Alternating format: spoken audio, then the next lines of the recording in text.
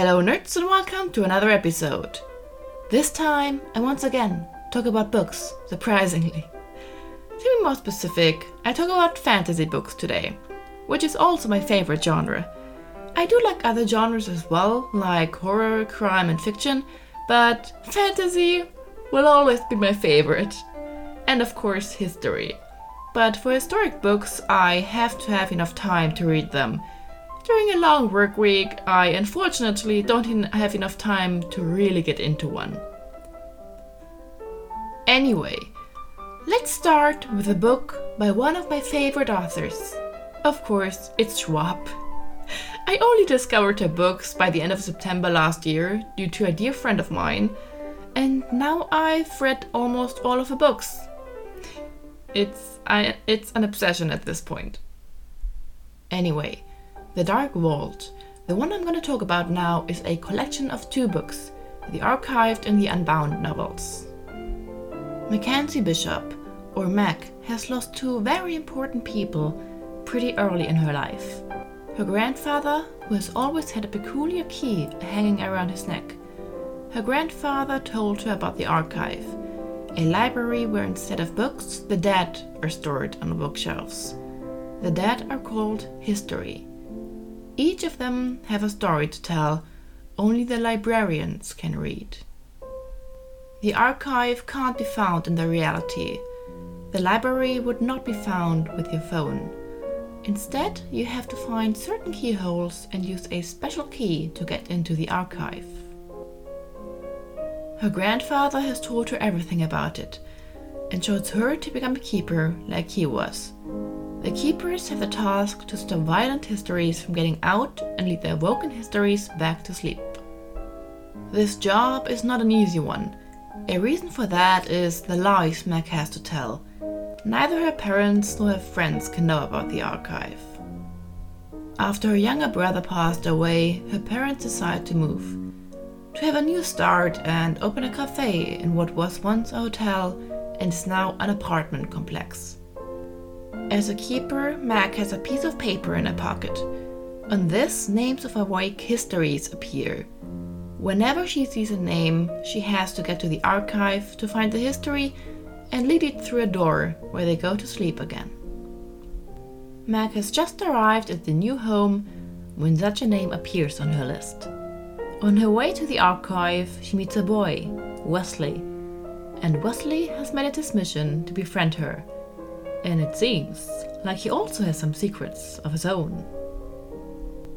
Schwab, once again, throws you into a beautifully detailed story, and the relationships between the characters were portrayed in such a way that makes the world seem startlingly real.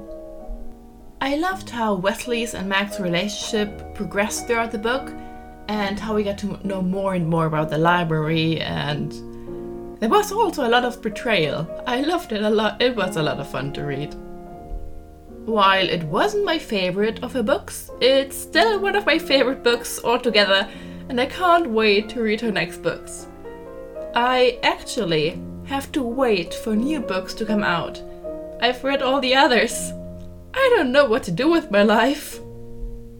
Anyway, Threads of Fragile Power will come out on the 26th of September, and I'm very excited.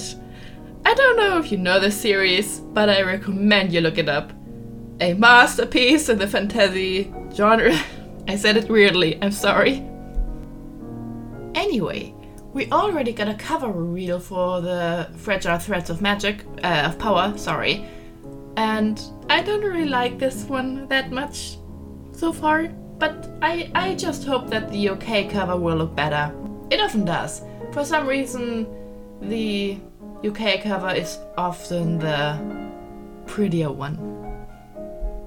So I still have hope. I'm gonna cry otherwise. I mean, I'm definitely not gonna cry because it's a book by Schwab and her writing always makes me cry. Anyway, next book. A Day of Fallen Night.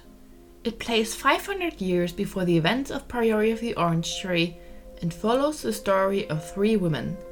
We first get the stories of three mothers. One in the south, one in the east, and one in the west. We get to know these women for a while up until they give birth to their daughters. In the east, we have Unora, who has lived through a drought and almost didn't make it. She is found passed out and brought before the Empress, who believes her to be a spirit. She lived at the palace for a while and even had a lover, whose name was a mystery. When she falls pregnant, fearing what might happen, especially if someone found out who the father was, she ran away, up to the mountains to a temple. There she gave birth to Dumai. Dumai grows up to love the cold of the mountains, waiting for the day the dragons would end their century-long sleep. Then a stranger, one of her mother's past, shows up, and thus she is thrown into a life she has never dreamt of having. In the south, we have the next daughter, Siu Ugnara, daughter of Espa, the future prioris of the Priory of the Orange Tree. We don't get her point of view, but the one of Tunava Melim, wife of Espar and initiate of the Priory. The Priory is a secret society founded by Cleoland, the one to slay the Nameless One, a dragon who brought destruction to the world many years ago. The duty of this society is to protect each other and prepare for the day the Nameless One comes back. Tunuva is the tomb keeper and guards the remains of Cleoland. She herself was once a mother, but her child was lost after only 1 year and never found again. In the west we have Glorian, child of Zabron VI of Enos and Barthold I of Hroth, making her princess and heiress to the queendom of Enos. It is said her bloodline is that which binds the Nameless One and prevents him from rising again. Thus, it is every woman's duty of this line to have one child. So far, they've all had daughters who look just like their mother. Glorian, only 15, struggles with the thought of marrying one day and having a child. She doesn't want those things to happen and feels like her body doesn't belong to her. Only after having a child she might feel free. We also get the story of a man, Wolf Glen. He was found in the woods when he was a child and was adopted by a family of 2 dads and 2 children. There were rumors around his appearance that he is a witch and he is not to be trusted. He works hard for the king and dreams of becoming a knight one day. He has few friends, but those he trusts and holds dearly. Through Wolf we also see the north and the struggles that unfold in this land. The story is moving pretty slowly. We see those daughters grow up, each of the characters facing different hardships. The past of some catches up with them, which leads to decisions that almost tear apart families. Not a lot of things happen at first. As I said, it's a slow story, but once this one thing happens, it gets worse and worse for our characters. Every single of those 846 pages was worth it. Seriously, it was fantastic. I loved the characters, their relationships, and how all their struggles were unique. The women in this world are awesome. All of them warriors in their own way and incredibly strong in so many ways. We also get queer characters. Words like trans, bi, asexual, or non-binary don't exist. They're just people in this world and aren't treated any different. A character who is trans is mentioned, and he gets to live with the man he's always been without discrimination. Same-sex couples are allowed to get married, have children, and that's completely normal. No one cares who you get married to. I love it when in fantasy there's no homo or transphobia. It's amazing. Women writing women and men are the best. I've never read a fantasy book by a straight white man, where women were as strong and played as a significant role without being sexualized. Also, this book has dragons. It's awesome. seriously one of the best fantasy books I've read in a while.